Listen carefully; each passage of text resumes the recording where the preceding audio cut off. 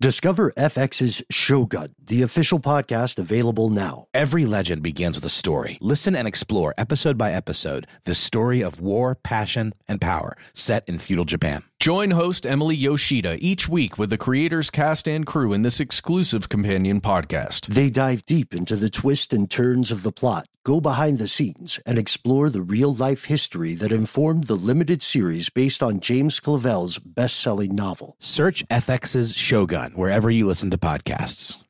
Tax season is approaching, bringing potential extra cash your way. Rather than spending it all on an expensive deal filled with yada yada from your current wireless plan, consider switching to Metro by T-Mobile for no contracts, no credit checks, no surprises, and nada yada yada. You don't take yada yada in life. Don't take yada yada from your wireless provider. Metro by T-Mobile has no contracts, no credit checks, no surprises, and nada yada yada. Stop by one of over 6,000 Metro stores nationwide.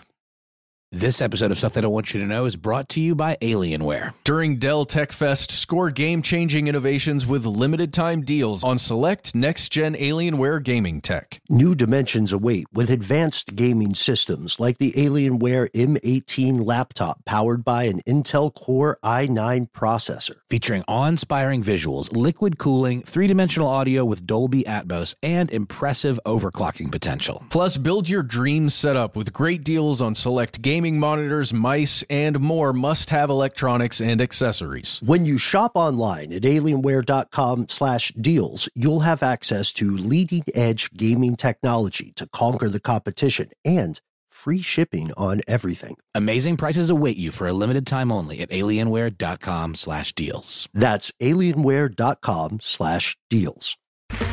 Okay, round two. Name something that's not boring. A laundry? Ooh, a book club. Computer solitaire, huh? Ah, sorry, we were looking for Chumba Casino. That's right, ChumbaCasino.com has over 100 casino-style games. Join today and play for free for your chance to redeem some serious prizes. ChumbaCasino.com. No purchase necessary. Void where prohibited by law. 18+. Terms and conditions apply. See website for details. From UFOs to psychic powers and government conspiracies, history is riddled with unexplained events. You can turn back now or learn the stuff they don't want you to know.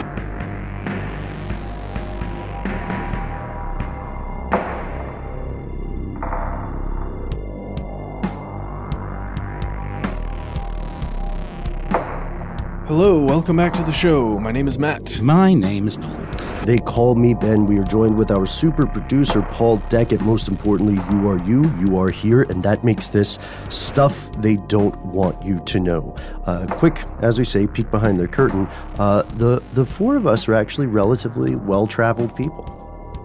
Although I have never been to Antarctica. Right, and that's the subject of today's episode. Very, very few people have been. I got very close to going to Antarctica once a number of years ago. Matt, you may remember, it was with a good friend of ours, friend of the show, who does a lot of write-ups on the How Stuff Works website about our podcast, Diana Brown.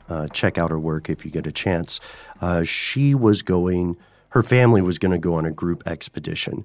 And Antarctica is one of those places that is very, very expensive to go to by your lonesome, you know? For sure. You got to roll deep and get the price cuts. Unfortunately, that didn't happen, but I'm hoping one day to get to this continent. And I think, it would be a cool thing for all of us to do because of all of Earth's continents, Antarctica remains the most mysterious today.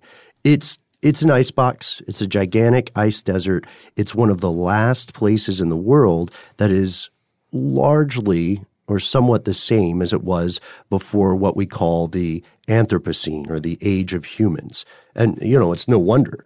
There's not much reason for human beings to be there. Not that it stopped us before.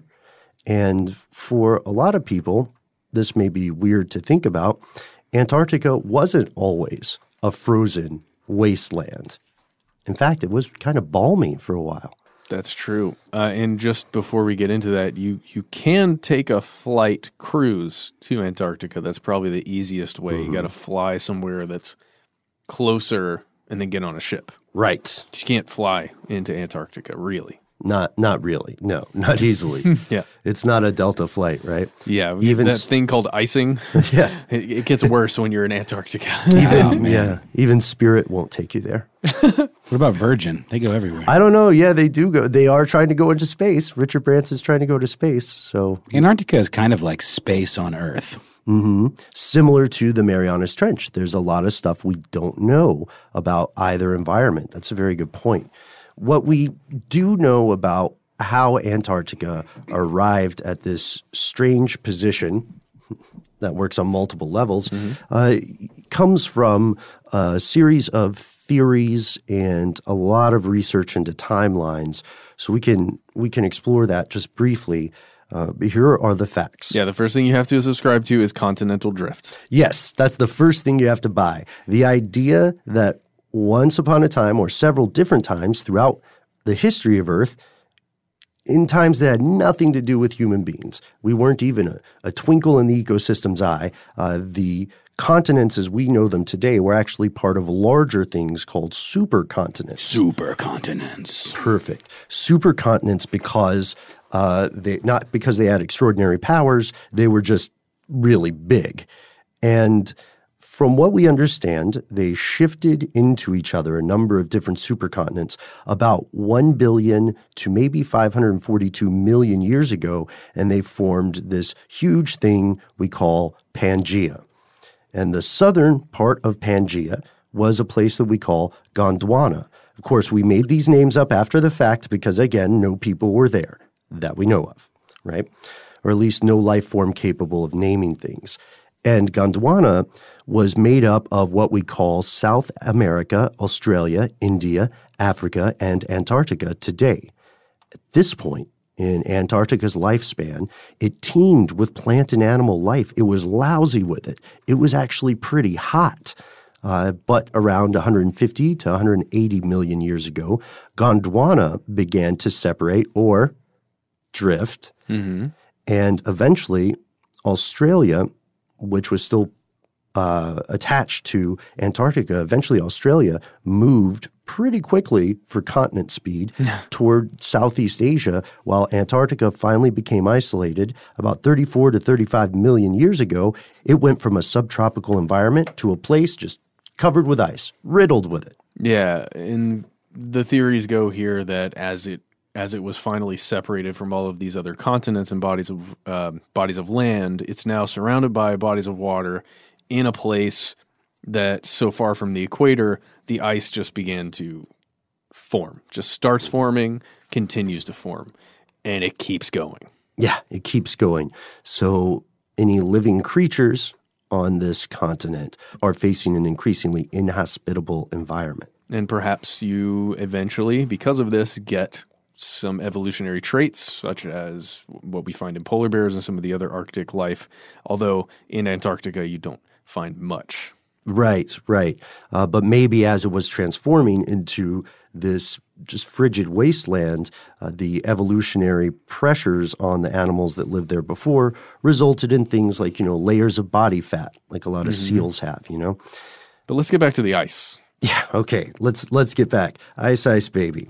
How did it get there? The exact story of the ice development is not certain. So we return to another theory. And the theory is that the reduction in Earth's carbon dioxide levels, as well as the changes in its orbit, caused a high degree of cooling, and that this, with the formation of what you had mentioned before, Matt, the Antarctic Circumpolar Current, it's a neat word, formed these glaciers on the land, and they grew sizable, they grew larger and larger and larger, and they began carving deep valleys in the landscape, which if you check out the right satellite images, you can see today. Yeah, and you can also see that there's this massive ice sheet across almost all of Antarctica that is pretty much a plateau. It's an ice plateau. And then the highest peaks kind of peek out. See, it works on levels there you go. Above the top of the ice. It's it's fascinating to see it and to understand how much ice is physically on the land there. So what about people? Were there people involved in this at all? Yeah, here's the thing. I mean, according to most of the records that we have, civilizations were pretty much completely ignorant that this place existed at all. And, humans were spreading across other continents, but Antarctica kind of hung out on its frozen lonesome, Yeah, and even in places like what we call the far north of North America today, Alaska, Canada and stuff, and Siberia on the other side, even in those also brutal environments, people were able to move around because they were able to go on land across things like the Bering Strait or the tundra. Or at least shorter travels across water if you had to. Right, exactly. Even if it was freezing. Yeah, and that can't happen due to the open ocean surrounding Antarctica. It's like the perfect prison continent. Hey, there we go. Or perfect continent for a supervillain to have their icy lair. Absolutely. Possibly hide a death ray of some kind beneath the Antarctic ice. There you go. I like that idea. And it's interesting because there are things that we know from various ancient cultures, some in South America, for instance, that can be interpreted as the people having some vague knowledge of a distant, cold land to the south. But the problem is that they could be talking about islands. Mm-hmm. There are a ton of frozen islands around there in the ocean. So we can tell you the official story that you will read in most mainstream textbooks about humans in Antarctica. Since, as you said, Noel, we don't have any proof from multiple civilizations that most of them had any idea that there was something down there, right? And also, we get it, there's no up or down in space. They had no idea that there was something over there. Mm-hmm. We can't say for absolutely sure who got there first, but we know there are some noted expeditions to the area, and these timelines will become more important as we go. Most of them start in the 1500s, the 16th century, when Europeans are trying to explore more of the world and claim it for their countries or their gods. Yeah, take all of the stuff, make sure it's ours. Exactly. So we go to 1519. Oh, 'twas a good year. Specifically in September, Ferdinand Magellan, he takes a trip, sails. That's generally how you get anywhere on the seas. You sail from Spain towards the Indies. He's going west in a westerly route, we shall say. Mm-hmm. So he's sailing down the coast of South America. You can imagine him going. We're showing you a map right now. It's an old-timey map from the 1500s. And he discovers this narrow strait that passes through to the Pacific Ocean, which today bears his name, the Magellan Strait. Mm. Oh, it's not I don't think it's the Ferdinand Magellan Strait. I think it's just the Magellan Strait. Yeah. Sorry, Ferdinand. We didn't include that. But you do have a great story about a cow named after you. Okay, anyway, so to the south of this lies the Tierra del Fuego, which is, oh my gosh, the early geographers assumed to be the edge of the southern continent of South America. So Tierra del Fuego. And we've talked about this before. What is it called? I know obviously of fire. I forget the name of it. It's like, it has a specific thing because it's got volcanic activity in it. The Ring of Fire. The Ring of Fire. That's what it is. Like the Johnny Cash song. That's what it is. Yeah. The Ring of Fire. Very cool. So 1519, Ferdinand Magellan goes a little bit south. Right. And at this point, for the majority of cartographers and the majority of map makers that we know of, they were ranging into what would be called terra incognita. Yeah. If you've ever seen pictures of an old map, or if you were fortunate enough to have seen a very old map in person at a museum or in like the home of a wealthy eccentric, then what you'll see is after a certain point, there's a blank space and you might see like a sea serpent. Mm-hmm. And you'll see some kind of warning that translates roughly to something like, "Here be serpents." Yeah. Because no one knew. Yeah. No one had any idea. For me, it's like the fog of war. If you're playing a video game or something and you have a mini map and a map set up, you can only see what you've explored so far, and the rest of it's just, hey, who knows? Who knows? But that was what humans were going through in real life. And so in 1578, many decades later, Francis Drake, yes, that Francis Drake, passes through the Straits of Magellan only to find himself blown significantly further south than he intended due to a big storm in the Pacific. And this event proved that Tierra del Fuego was separated from any southern continent, and you could therefore sail around Tierra del Fuego if the wind was at your back and you had good fortune. This particular passageway came to be known as the Drake Passage. And this has nothing to do with anything, but I have to ask, do you think these guys were naming this stuff after themselves? Like saying, I discovered this, therefore it's, like the Frederick Canal or something. Or, I think it's by the crown, probably, or at least there's some decree that occurs, shall be known as the Drake Passage. Also unrelated, did it ever occur to you that almost any bio you read of somebody was actually written by that person? I think about that a lot. It's weird. Yeah. I think about, especially in the modern day, it's absolutely true. Even if you're hearing an introduction like we would do on our show, because we're not immune to this, that bio is usually going to be constructed of pieces of a bio that somebody else wrote about themselves. Right. Most bios are autobios, right? It's true. We wrote our bios on our About page. We hate writing bios, by the way. Because you have to write in third person. It feels so weird. Yeah. It's just very strangely self-aggrandizing. Yeah. Yeah. And you have to try to figure out what makes you sound legit to people. Mm-hmm. I actually got asked one time at work to cut some jokes out of a bio. Yeah. And then they're like, yo, Bolin, you legit? And you were like, all right, I'll cut some of these jokes. All right. But I thought that pun was good. No, I think there was one time, I don't know what bio problems you guys have had in the past, but I hated writing bios so much that for a couple of months here, when we were asked for bios, I would try to turn in one that just said Ben Bolin was asked to write a bio. Nice. And it never flew. My favorite version of you for your bios is Ben Bolin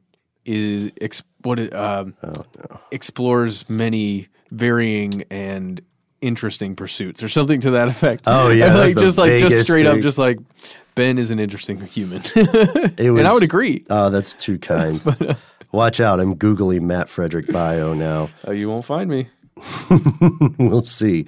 So, bios aside, and whether or not these guys were self-aggrandizing, I love that phrase, self-aggrandizing enough to name these geographic features after themselves, we do know that they got stuck in modern culture, at least in the West. That's what they're known as today. And after the discovery of this passage, after they say, oh, Tierra del Fuego is the end of the world as we know it, other people try to push a little further.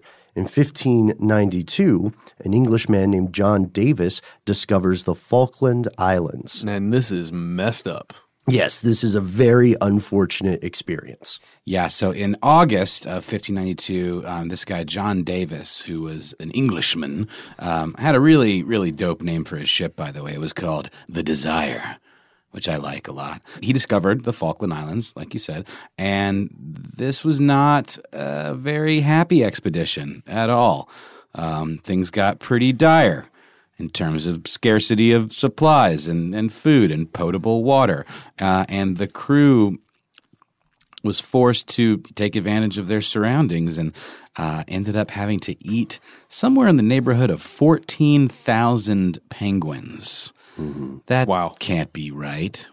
They attempted to eat them. Yeah. Well, these are also, these kind of penguins, they're smaller than like maybe the emperor penguins that you're imagining. And aren't they really fatty? Like I would think that penguin, you don't hear about people eating penguin. No, it's not a super fun food to eat. No. It's typically not a first choice food. And they're hard to catch, man. Those things are so slippery. Yeah, they slide around on their bellies and they dance so well and tandem and crazy choreographed numbers. Yeah. And there's also a question of whether or not these penguins were familiar with humans as predators, so that may have made it easier to catch. But the reason we say attempted to eat them is because once the desire reaches the tropics, the penguin meat that they had tried to store has spoiled, and it's poisoning these increasingly desperate crew members.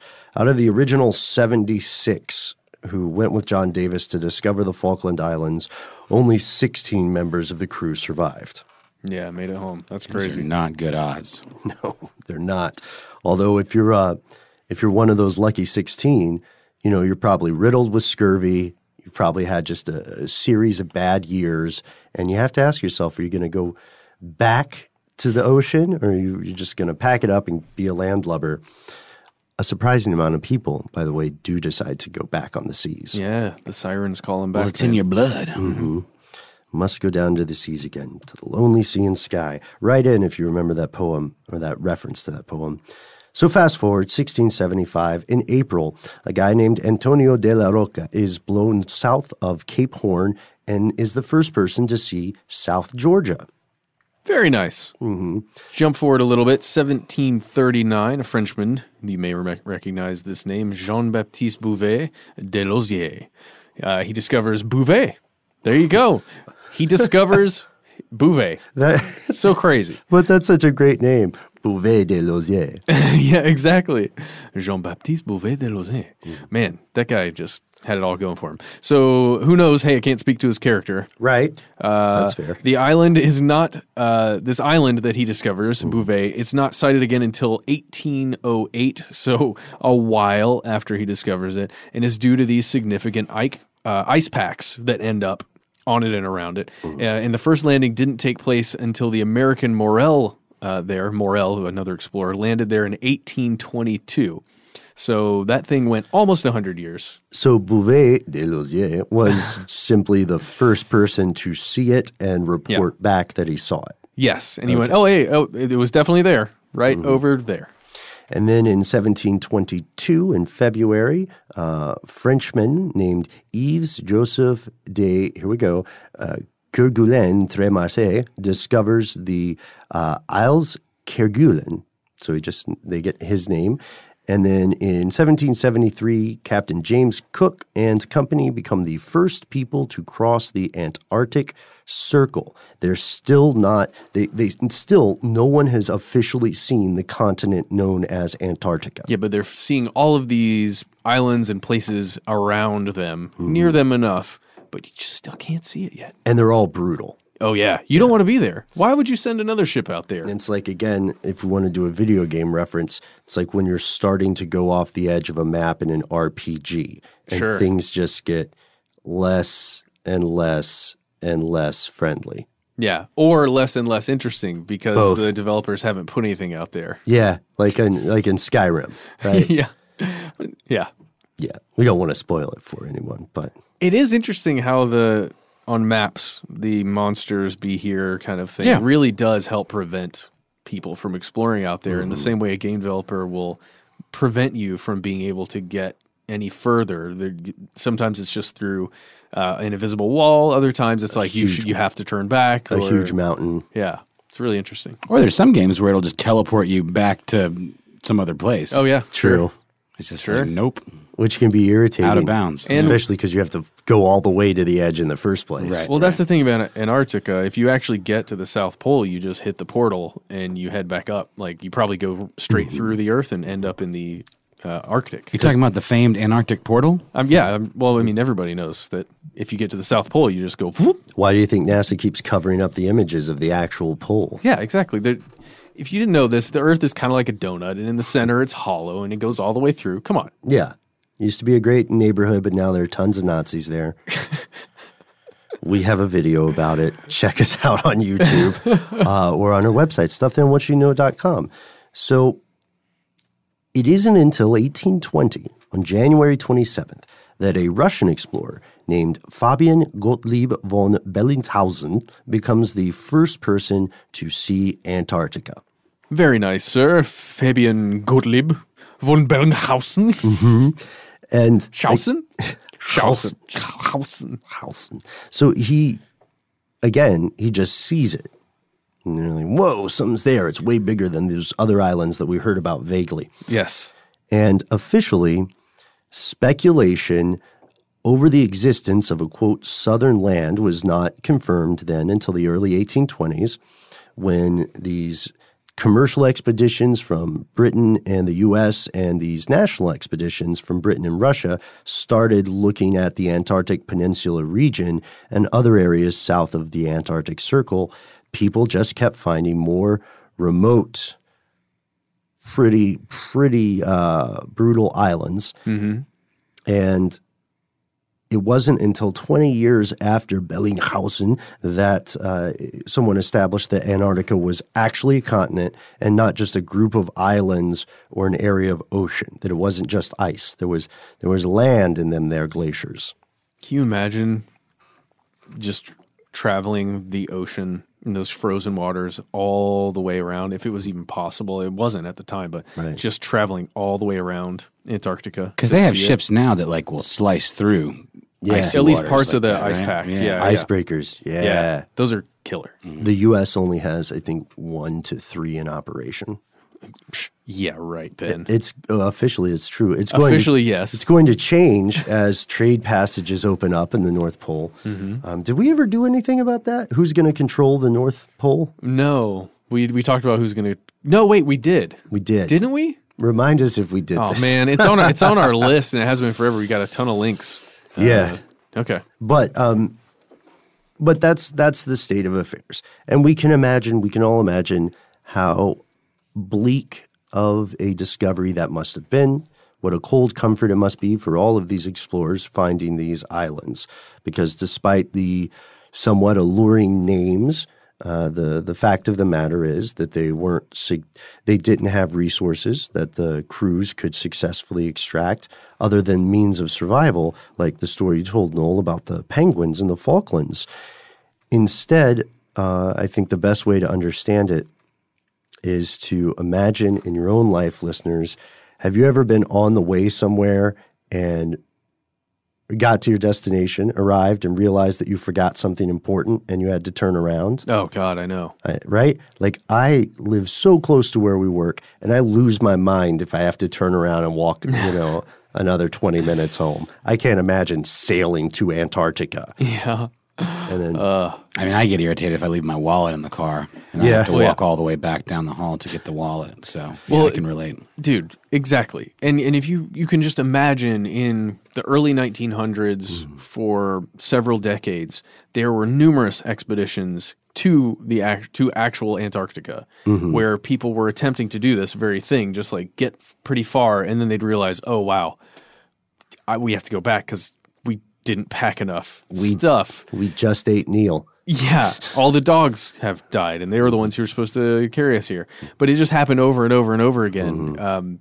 And again, it's all part of the same motivation that we spoke about in the beginning of why Antarctica just became discovered in the Falklands and all these things, because there was colonial expansion occurring. Right. And in the 1900s, it's Britain again trying to just expand. What if you find a source of a rare spice or a strange animal? You know what I mean? Yeah, what if you get past some of this ice and there is an actual place, some kind of oasis land or a cave system? Yeah, like the Savage Land in Marvel Comics. Very much so. So without going too much further into the early history, we want to establish a timeline.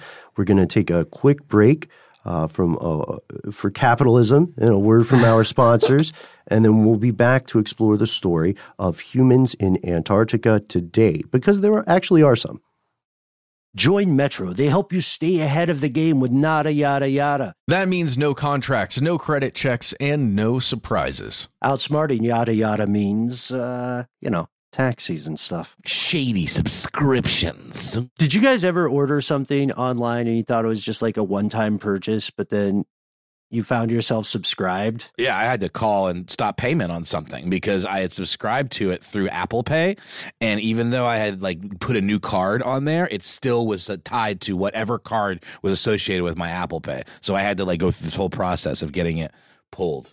It was really, really annoying. Well, that'll never happen with Metro by T-Mobile because you don't take yada yada in life, and you're not going to take yada yada from your wireless provider. Metro has no contracts, no credit checks, no surprises, and nada yada yada, helping you stay ahead without compromising on things you love the most. Stop by one of over 6,000 Metro stores nationwide. Hey guys, it is Ryan. I'm not sure if you know this about me, but I'm a bit of a fun fanatic when I can. I like to work, but I like fun too. It's a thing. And now the truth is out there. I can tell you about my favorite place to have fun. Chumba Casino. They have hundreds of social casino style games to choose from with new games released each week. You can play for free anytime, anywhere. And each day brings a new chance to collect daily bonuses. So join me in the fun. Sign up now at ChumbaCasino.com. No purchase necessary. VGW Group. Void where prohibited by law. See terms and conditions. 18+. In July 1881, a man walked into a train station, pulled out a gun, and shot the President of the United States. James Garfield's assassination horrified the American people, and they wanted his killer, Charles Guiteau, punished. But Guiteau, many experts believed, was insane. What had seemed like a black and white case was now much grayer. Could the justice system truly deliver justice in a situation like this? Guiteau's trial was extraordinary, but not unique. Important trials have always raised questions and made us reflect on the world we live in. I'm Mira Hayward, and I'm exploring the stories of these trials in my new podcast, History on Trial. Every episode will cover a different trial from American history and reveal how the legal battles of the past have shaped our present. Listen and subscribe to History on Trial, now on the iHeartRadio app, Apple Podcasts, or wherever you listen to your favorite shows. Good song. The Johnny Carson theme, right? Hey, who wrote that? Skip. Who do you think? It's your buddy. Hi, everyone. I'm Paul Anka. And I'm Skip Bronson. And what happens when two old friends take their decades of experience in the business and entertainment worlds and sit down with our buddies? You get Our Way, a brand new show from iHeart Podcast where we chop it up with our pals about everything under the sun. Hear about Michael Bublé's entrance into show business. And get business insight from Mark Burnett. Find out what scares my son-in-law, Jason Bateman. And discover the bragging rights that come with beating Michael Jordan at golf. Together, we know just about everybody, including sitting presidents. So join us as we ask the questions they've not been asked before, tell it like it is, and even sing a song or two. This is our podcast, and we're going to do it our way. Listen to Our Way on the iHeartRadio app, Apple Podcasts, or wherever you get your podcasts.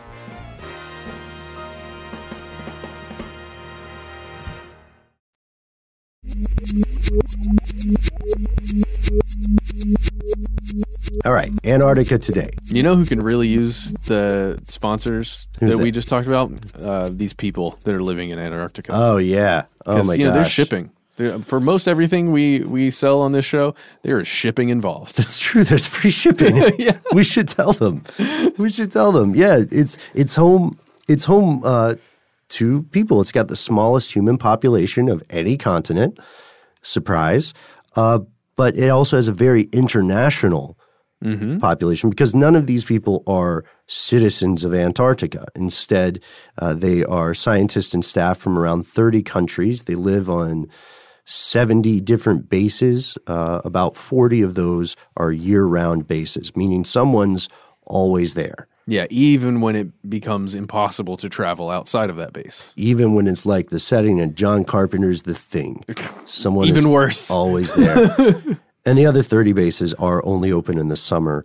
The entire population, officially again, of Antarctica is about 4,000 people in summer, 1,000 souls in winter. Wow. 11 people have been born there. That's incredible. Also makes it the continent with the lowest birth rate. Yeah, that makes a whole lot of sense. I can only imagine the circumstances that would lead to deciding to have your child there. I mean, what if you can't get out? What if it's winter? Yeah. It would be pretty cool, though. Yeah, it's a good story if you make it out, to be a polar baby. So, okay, I know we don't necessarily have this information, Sure. but I wonder, in those instances of those children being born there, do they take the country that runs the base as the primary country that runs that base? There's, I know we don't have the answers to this, but I believe, and this is just speculation, but I believe they get the nationality of their parent. Of the mother, I guess. Right. Yeah, makes sense. It would be cool if it was just there were 11 Antarctica and babies. You're like accidentally Argentinian. Yeah. Yeah, that could get complicated real quickly. If you're one of those 11 people listening, or you're related to them, write in and let us know how that all works. Please. And so that's Antarctica today. That's how it got there. That's who lives there now. And generally, they're doing climate-related research, but they're doing a number of other things as well, especially because of that massive ozone hole. Right? Yeah. But other people have a question that has haunted people since the 1800s, since the official Western discovery of Antarctica. And the question is this: what if there was something else beneath the frozen wasteland, beneath all these glaciers and all these like howling abyssal winds? What if there was something there before? What if there were people there before? Here's where it gets crazy. So the Hollow Earth. No, I'm just kidding. The donut. Yeah. In this case, it's the Hollow Earth, though. Donut theory, slightly different thing, sometimes conflated with Hollow Earth. But yeah, we want to keep this thing straight, right? Well, okay, so I'm just kidding. That's not where we're going. We should do it. We should. No. We're jumping right into Graham Hancock, which is, I think, the correct place to start. We have to do Hollow Earth at some point in here. We will. Okay, right? All right. So, yeah, as we were saying, we're in a century. People have argued with varying degrees of seriousness that Antarctica may have once been the home to forgotten civilizations. In some cases, the stories of this ancient society are conflated with other stories of places that are generally thought to be mythical, like Atlantis or Lemuria, right? Yeah, it would make a lot of sense if a lost civilization was truly lost because it's covered in ice and there's no way to find it. And it's on a lost continent. There you go. How are you going to get there? And one thing we found pretty interesting, it comes from Graham Hancock, who is a fringe researcher who writes some really fascinating stuff. I would say he is exciting to read. I would agree. And I don't find major problems with like sentence structure or thought structure. He veers off a little bit sometimes, but overall, if you're going to read somebody who is writing about these kinds of topics, Graham Hancock's a good choice. Oh man, he has a great take on DNA too. Oh yeah. Which I don't know. Did we ever? Oh, gosh. I don't think so. We should do that. That would be a good one. So he wrote a book called Magicians of the Gods, The Forgotten Wisdom of Earth's Lost Civilizations in 2015. Incredible title. Yeah, which Incredible is a great title. And it's an update. It's a sequel to a book he wrote in 1995 called Fingerprints of the Gods, The Evidence of Earth's Lost Civilizations. This book is massive. If you are interested in this sort of alternative history, revisionist stuff, this what-ifery is a good thing to call it, then you have at least heard of this book, Fingerprints of the Gods. If you are interested in this and you have not read it, I recommend checking it out. You can get a cheap paperback copy really easily. And you can get it in pretty much whatever language you speak, with a lot of exceptions, but there is a good chance that you at least can somewhat speak a language that it's translated into. Yeah, because it's in what? How many? 27. 27 languages. Sold more than 3 million copies of this book. So in the original book, Fingerprints, Hancock looks through all these creation myths and ancient texts, and he goes through these various geological scenarios. And his argument is that Antarctica moved to the South Pole much more recently than we originally thought, and much more recently than the mainstream folks think today. So instead of moving like 34, 35 million years ago, getting covered with ice, all that jazz, he says that it happened a little less than 12,500 years ago, which means people were around. Yeah. Most importantly. And that it was moved not by a slow continental drift, but instead it was moved relatively suddenly by major, quote, crustal shifts, earthquakes, tectonic plates subducting and crashing together and tearing apart. But like end of the world stuff kind of Right. scenario where if you were on planet Earth at that time and that was occurring, it's not good news. Like if the Pacific Rim, the Ring of Fire, finally erupted and everything blew up at once. Kind of like that. The kind of thing that could end a civilization if it did exist somewhere. And so according to Hancock, when this cataclysm occurred, several remnants or groups or factions of this pre-existing ancient civilization were able to survive specifically on Antarctica at least long enough to take trips to other parts of the world where people survived and to give knowledge of things like agriculture, certain religious myth practices and folklore and stuff. Like the symbolic nature of certain structures and exactly. It's all the things you end up seeing in all these places. Right. And maybe to teach the concept of metaphor to people who were having a bicameral mind period of civilization, right? There you go. So listen to our bicameral mind episode. Featuring Joe McCormick. Exactly. It's a classic. Already a classic. That's a good one, right?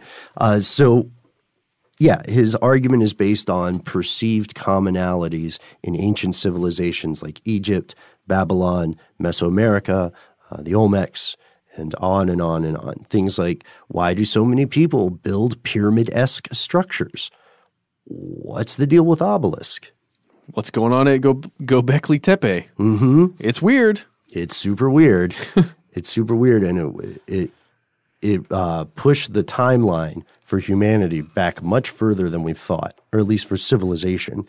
And so in that first book, he says the tectonic shifts were the source of the ancient civilization's large destruction, but the big difference is in the second book, Magicians of the Gods, he says, we looked back into it, and it was actually a comet that caused the damage.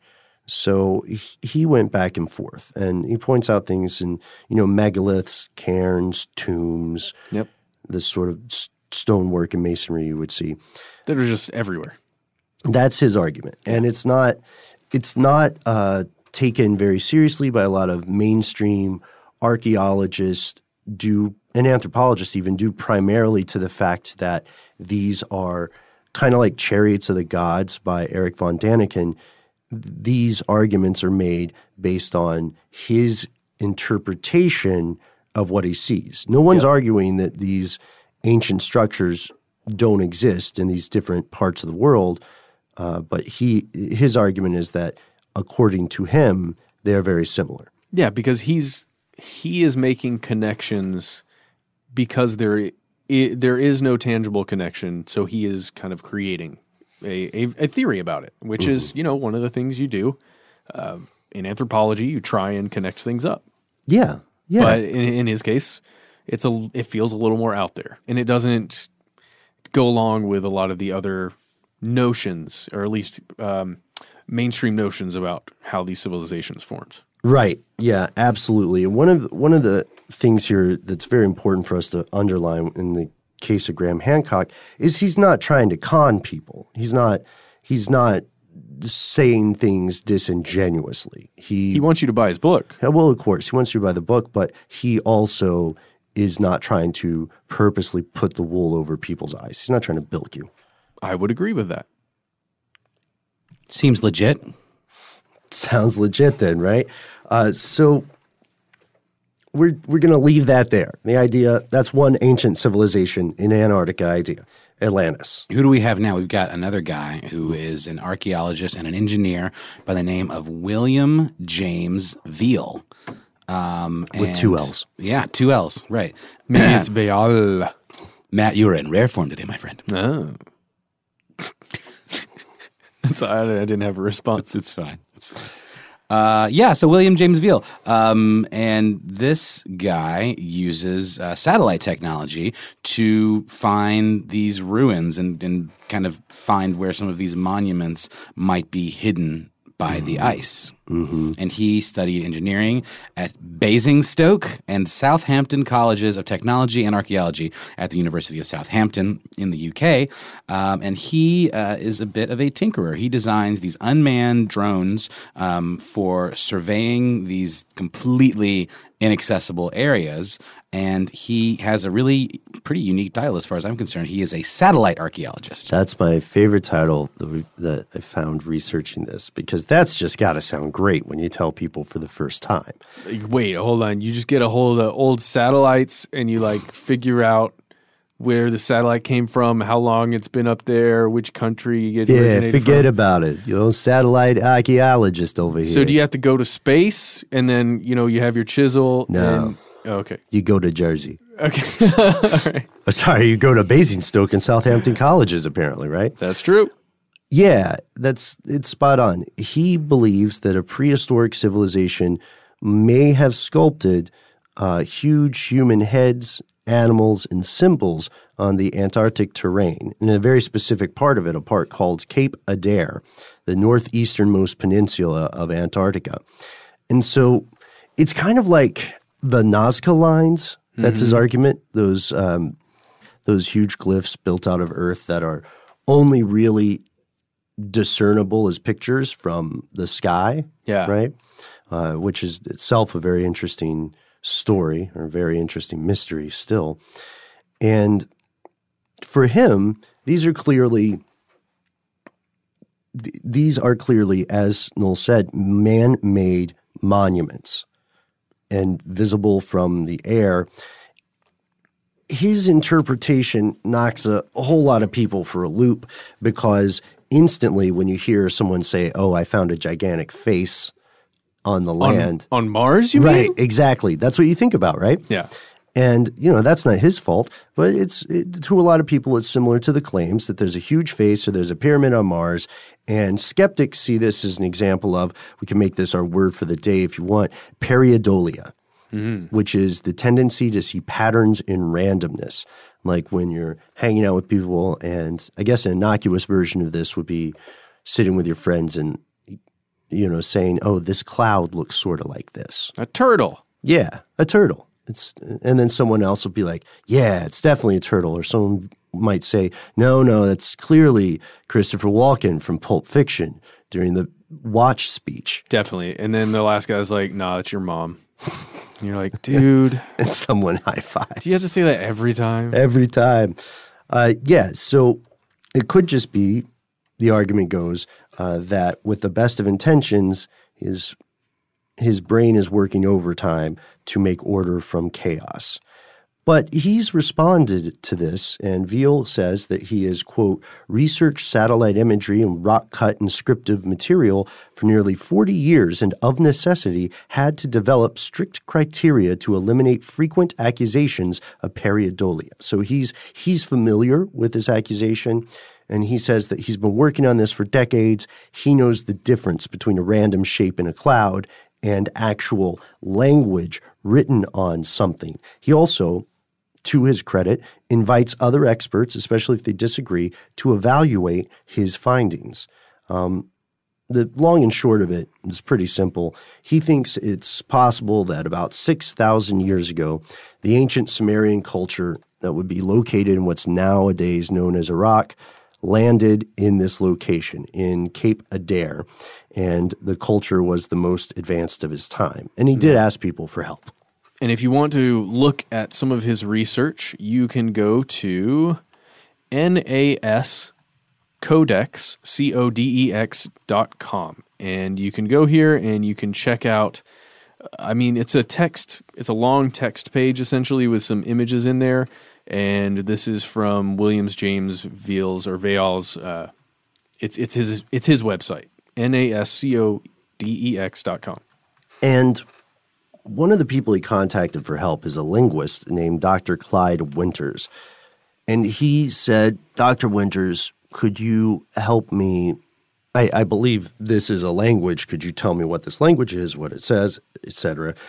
Dr. Winters, who was a legit published academic, received these images and symbols Veal had taken from his findings, and Dr. Winters confirmed that these symbols did appear to be linear Sumerian, particularly passages that indicated they were talking about some great person or prophet. For some people, this is a smoking gun, but we have to remember it's possible that Winters was not viewing the actual satellite photos. Instead, he was viewing possibly recreations of the images Veal thinks that he saw in the original photos. So it may have been a thing where he just got a series of symbols and said, yes, these are linear Sumerian. I can tell you a little bit about what that means. Yeah, and if you go through the website and you look at some of these images, it is,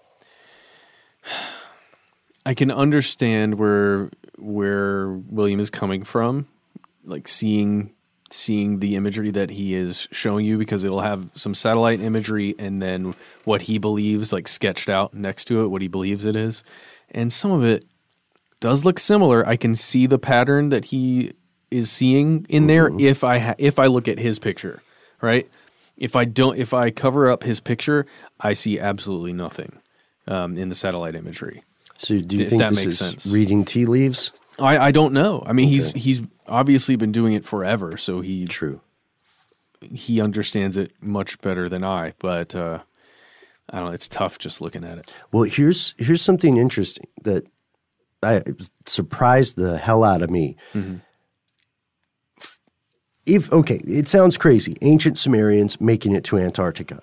For most of the trip, it's pretty possible that they could make it, because with the kind of maritime technology they had, they could get as far south as Tasmania, sticking mainly to coast and just coast hopping. They would only really run into a tough stretch when they try to go from Tasmania to Antarctica, because then they have to go over the open ocean in a very unfriendly neighborhood of the open ocean.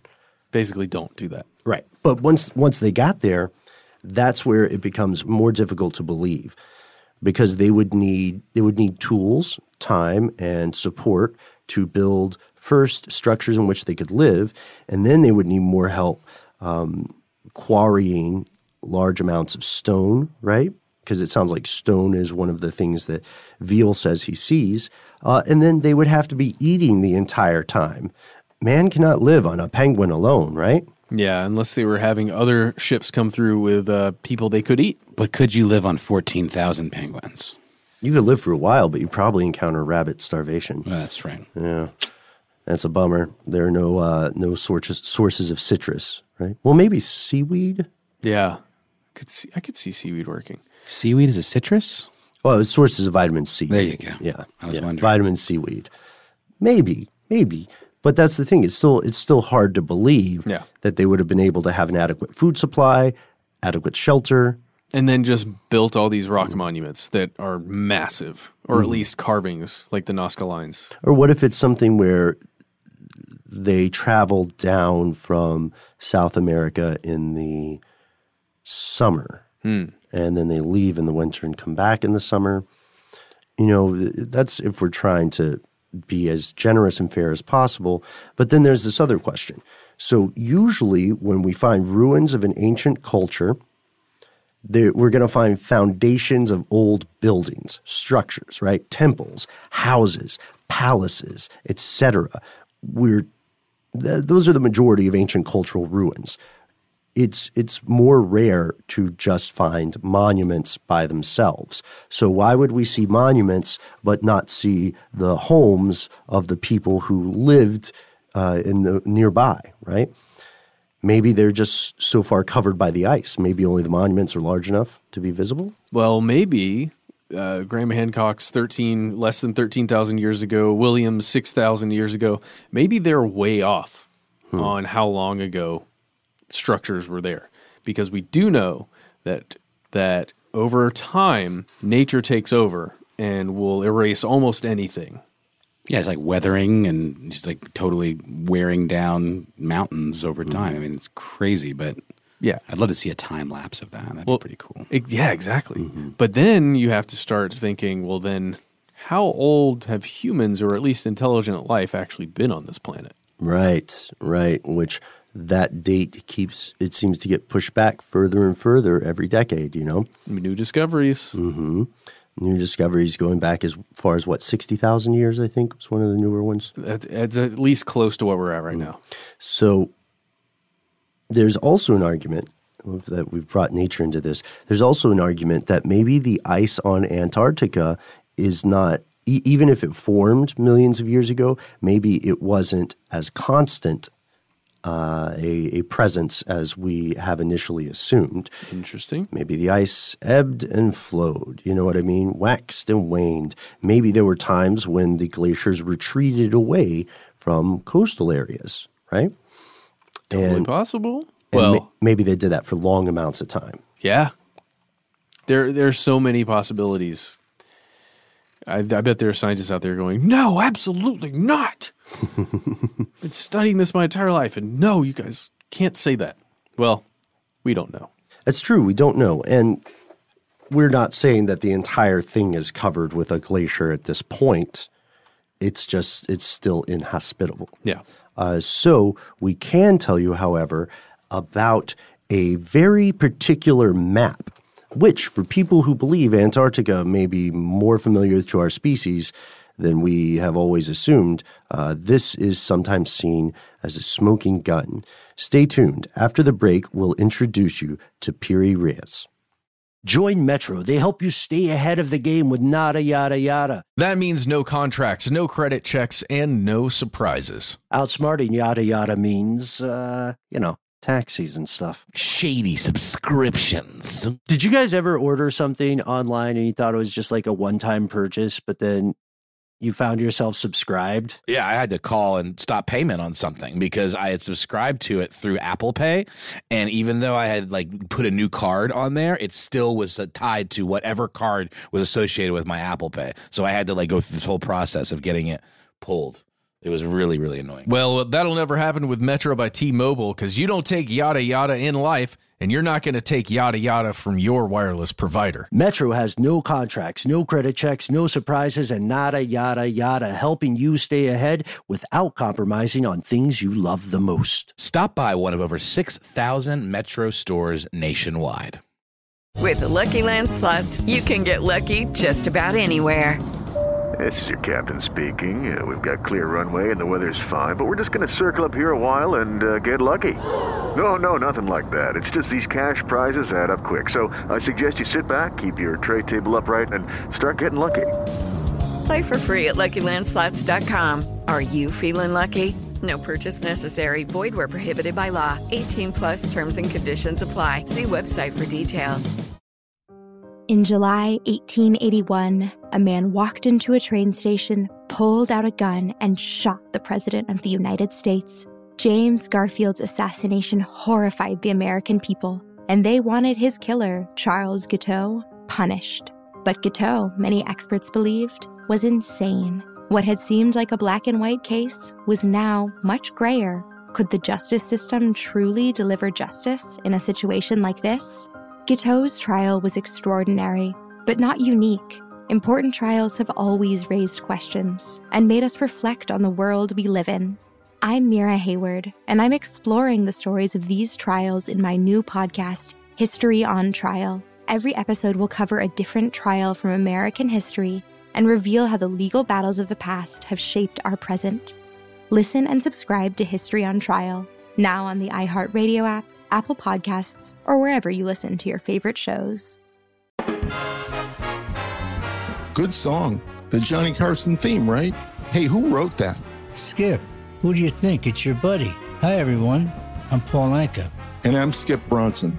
And what happens when two old friends take their decades of experience in the business and entertainment worlds and sit down with our buddies? You get Our Way, a brand new show from iHeart Podcast where we chop it up with our pals about everything under the sun. Hear about Michael Bublé's entrance into show business. And get business insight from Mark Burnett. Find out what scares my son-in-law, Jason Bateman. And discover the bragging rights that come with beating Michael Jordan at golf. Together, we know just about everybody, including sitting presidents. So join us as we ask the questions they've not been asked before, tell it like it is, and even sing a song or two. This is our podcast, and we're going to do it our way. Listen to Our Way on the iHeartRadio app, Apple Podcasts, or wherever you get your podcasts.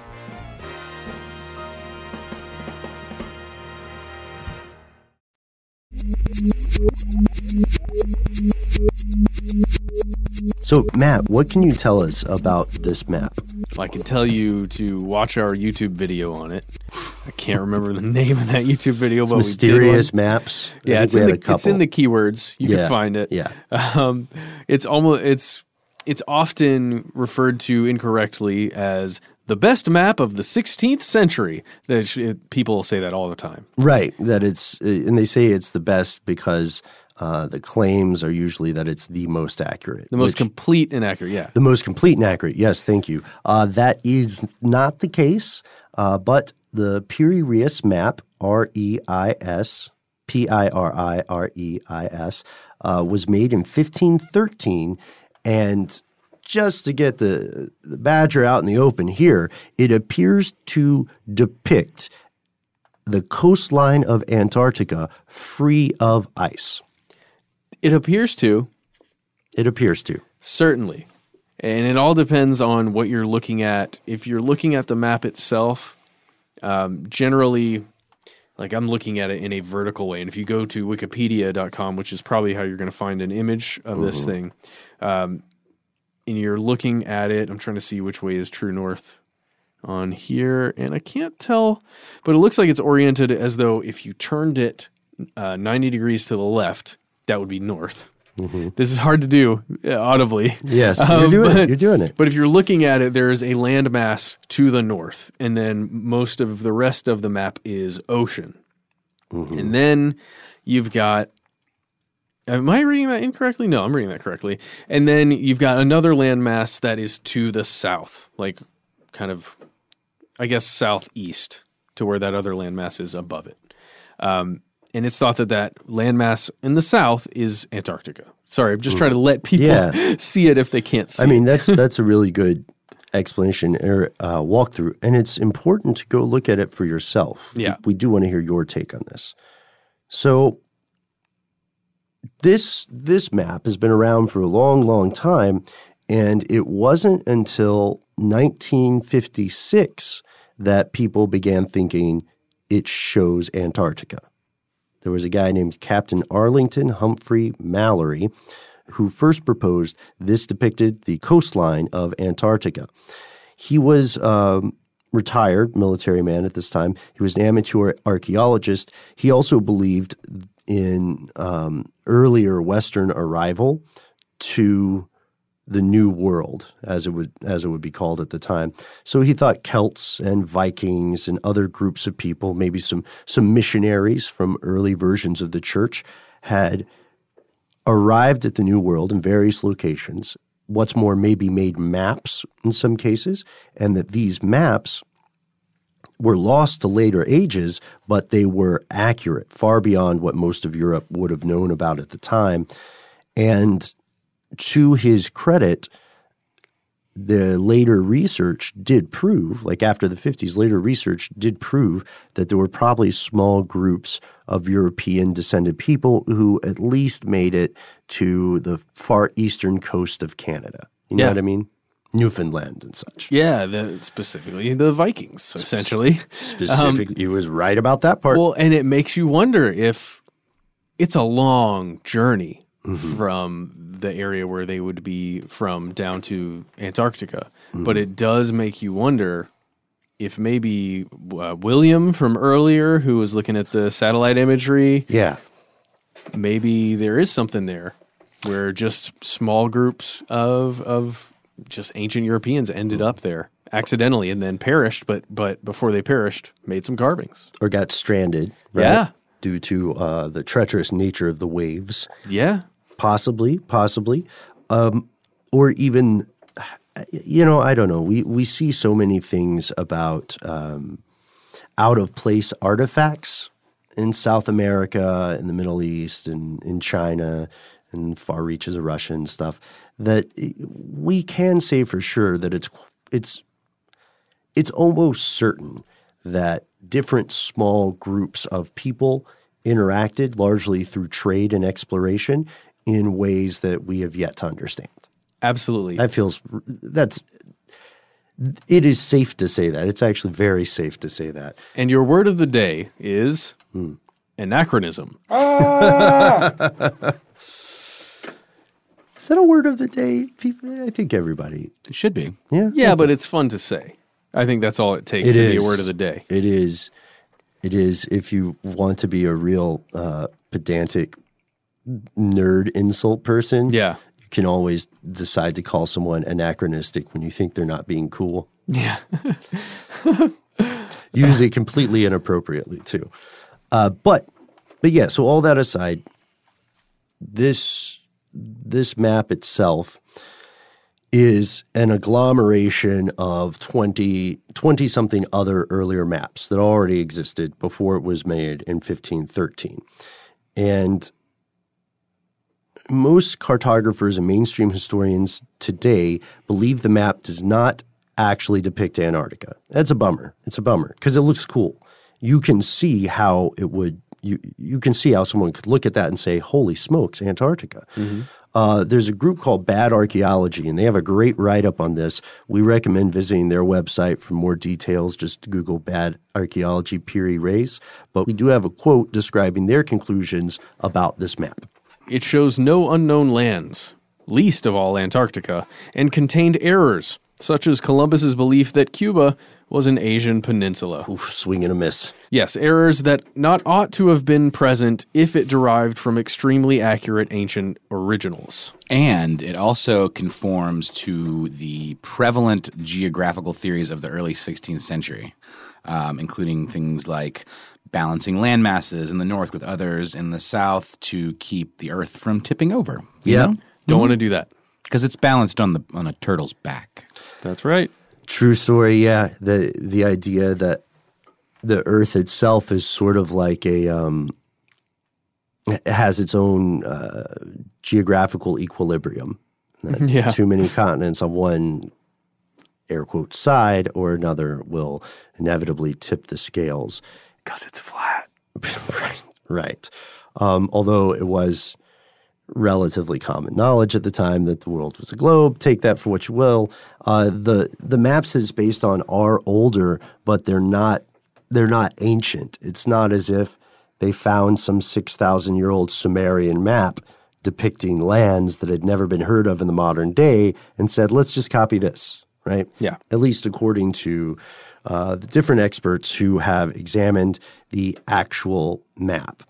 So unfortunately, Piri Reis, while being an incredibly tantalizing possible indicator of ancient exploration of Antarctica, if not ancient civilizations in that continent. And just a cool map. Unfortunately, it really is a tantalizing thing because it doesn't deliver. It doesn't hold up.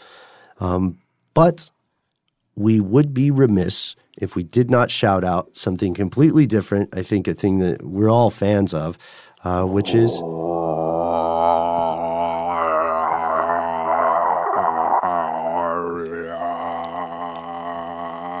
H.P. Lovecraft. Hey! The author of The Mountains of Madness, famous author, terrible person, inspired millions of people with his story. Matt, I was so taken. I was hypnotized by your depiction of these ancient pre-human races. I was going a little mad there for a moment, but I'm feeling better now. You're back off the mountain? Yep. Yeah, so it's I don't want to say it's a really well-written story, but it's a very it makes a great impression. It's cool, in my opinion. It's cool. Yeah, that's one of the best ways. It's so cool. And, it really is. And the idea there is that there are ruins of an ancient pre-human civilization hidden in the hinterlands of Antarctica. That has not been proven, despite what some people have tried to depict in earlier arguments on the fringes there. H.P. Lovecraft was writing fiction. He knew he was writing fiction, and he liked it. Yeah. But just kind of like when we did an episode on grimoires and we talked a little bit about the Necronomicon. Yeah. another H.P. Lovecraft creation. He's very adamant that it's a work of fiction, but people like the story so much that they want it to be real. Yeah. In some cases, they kind of Slendermanned it. And then it becomes a self-fulfilling prophecy, much like Slenderman has at least once. Yep. And then the last thing, which we don't have time for, but we'd love to refer you to one of the first videos we've ever done. The Thule Society. Yes. The idea that there is a civilization or ruins of a civilization that survives some great cataclysm by going underground. Similar to the Ben Folds 5 song, except with ancient technology. And that the Nazi Party and the U.S. military were both aware of this possibility. And as they were exploring the region through various cover stories, through the use of various cover stories like Operation High Jump, that they were instead actually exploring the possibility of these subterranean civilizations or waging war upon one another in secret at the South Pole. Those are fascinating tales. And all in an attempt to gain the favor of whatever civilization is down there. Yes. Yes. And spoiler alert there, of course, the Nazis in this tale, the Nazi Party thought that the subterranean civilization would, of course, be Aryan. Yeah, yeah. And super into geopolitical happenings on the surface world. Yeah, because it's, I have nothing to say there. It's just, it's messed up. It's an interesting story. And, a lot of Antarctica has not been fully explored, certainly not to the extent that other continents have. Yeah. And we have to remember there's still very remote parts of the world where no human being has ever set foot that have nothing to do with Antarctica. This is one of the concepts that early on when we started making this show, Ben, really got me into even further into these subjects. Mm-hmm. Some of these, especially ancient civilizations, this one in particular. Schwabia? Yeah. No, really. Because I could imagine a world in where it was real. Only because we found so many real things in this world where opposing powers have been in a race to achieve something first or get somewhere first because the other team is going to get there. For sure, at some point, we just have to get there before them. Right. And with everything from nuclear powers to psychic powers the Vela incident, MK all Ultra, of this stuff. Yeah. And so this was just another version of it for me where maybe there was something there, or at least to establish bases. Oh, of some sort. Yeah, I'm so sorry, man. I should have said Operation Stargate. Oh, right? Yeah, Stargate. Not correct. MK Ultra. Yeah, that's a great point.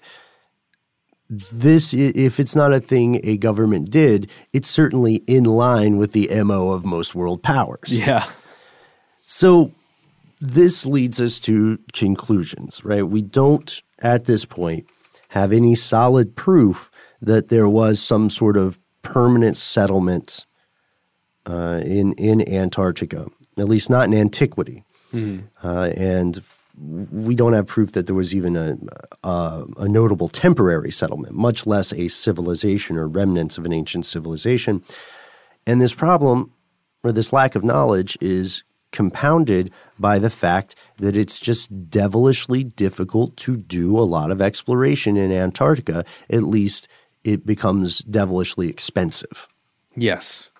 And just straight up difficult just to get any kind of transportation there. Right. And now we're in a situation where our entire species and whatever eldritch species may await us under the ice doesn't have to wait much longer, because as the Earth leaves, as temperatures shift around the planet, we know that glaciers are receding, they're losing mass, right? It's just getting a little warmer in most places.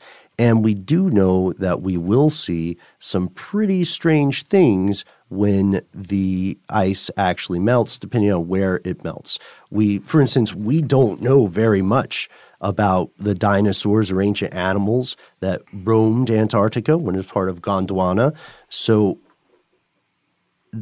all we found so far about from fossil life there are going to be things that we could dig up on the margins of coastal islands or exposed mountains that have gone above the glaciers, you know?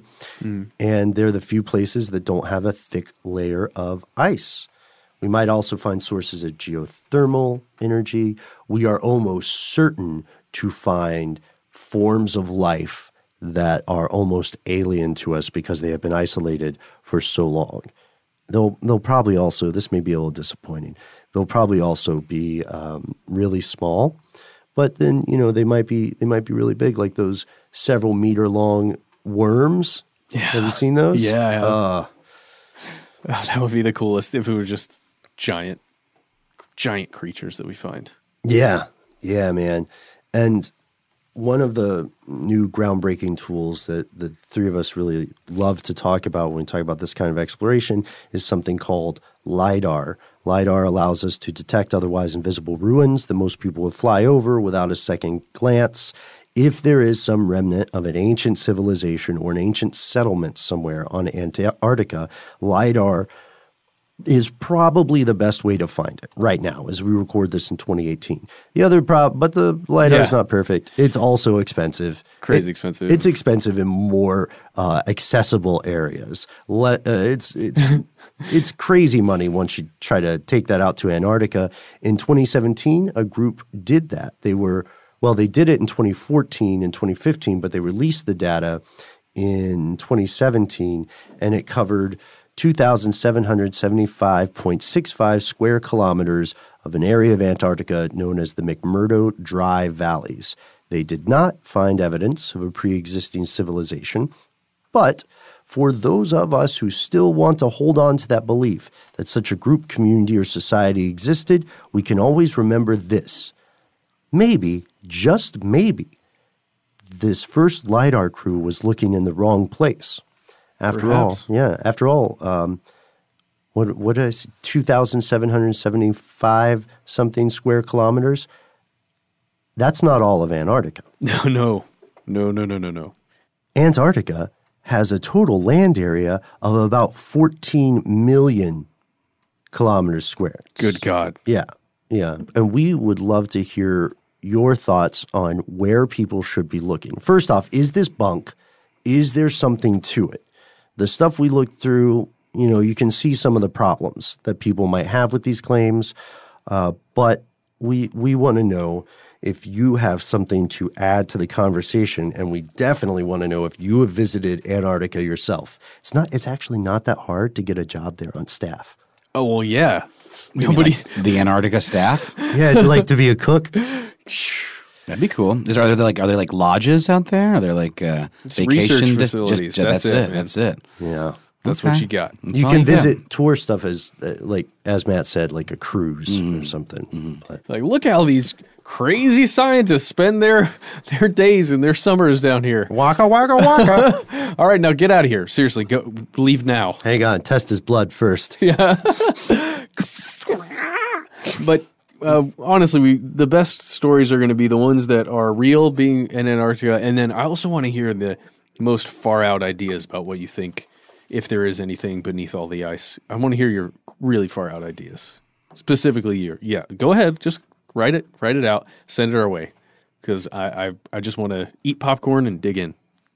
But Matt, how do they send it to us? Oh, there are a bunch of ways. First thing you can do is find us on social media. Send it that way. We are Conspiracy Stuff in most places, Conspiracy Stuff Show in others. You can send us a voicemail if you want to describe something to us, like we described the Piri Reis map terribly, I might add. Sorry about that. You did a great job. But you could leave us a voicemail and, describe something to us about that, or just tell us a cool story. We are 1-833-STD-WYTK. You can find us live. Yeah. You can actually come meet us in person. Yes, we're going to be on tour from October 23rd until October 28th. Very, very soon. We're going all over the place. Check out our website, stufftheydon'twantyoutoKnow.com, and click on the live shows, and you can get tickets from there. And don't forget that if you don't see the live shows tab right away, click on more stuff or whatever it's called, and it'll be in that drop down. Exactly. Menu. And if you don't want to do any of that stuff, you can send us just a good old-fashioned email. But before we get to that, I just want to say something. personally, and hopefully there aren't many people listening here, but this will exist on the show until the internet dies. I know you guys have experienced this, but I've lost a lot of very important people in my life over the course of making this show with you guys. Mm-hmm. And yesterday, my dog buddy, my little dog buddy, mm-hmm. died in my arms, and I want to put it out there. If you can hear this in some weird way, I don't really have specific beliefs about infinity or other planes of existence or anything. But if you can hear me, little buddy out there, you're still with me, and I love you, man. Well, we love you, man. Mm-hmm. I think that's the last word for today. Hey, Sarah, I love that spring break vlog you posted on Zigazoo. OMG, you watched it? Yeah, it was so cool. I think you're so talented. Social media is only positive with Zigazoo, the world's largest and safest social media network for kids. In Zigazoo, all community members are verified kids just like yours, and all content is fully human moderated. Try out Zigazoo this spring break. Download the Zigazoo app today. Does money stress you out? Let Facet flip your financial chaos into clarity. Finding Facet immediately put us at ease. Facet's innovative approach to financial planning ensures your money works as hard as you do, enabling members to experience the joys of having your finances in order. And that makes us Facet for life now, I guess.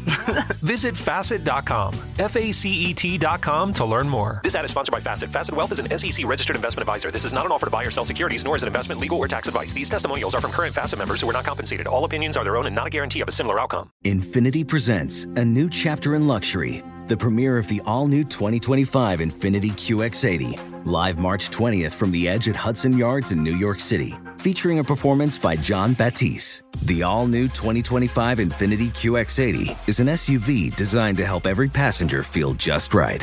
Be the first to see it March 20th at 7 p.m. Eastern, only on iHeartRadio's YouTube channel. Save the date at new-QX80.com. Don't miss it. 2025 QX80 coming this summer. With Lucky Land Slots, you can get lucky just about anywhere. Dearly beloved, we are gathered here today to... Has anyone seen the bride and groom? Sorry, we're here. We were getting lucky in the limo and we lost track of time. No, Lucky Land Casino, with cash prizes that add up quicker than a guest registry. In that case, I pronounce you lucky. Play for free at LuckyLandSlots.com. Daily bonuses are waiting. No purchase necessary. Void where prohibited by law. 18+. Terms and conditions apply. See website for details.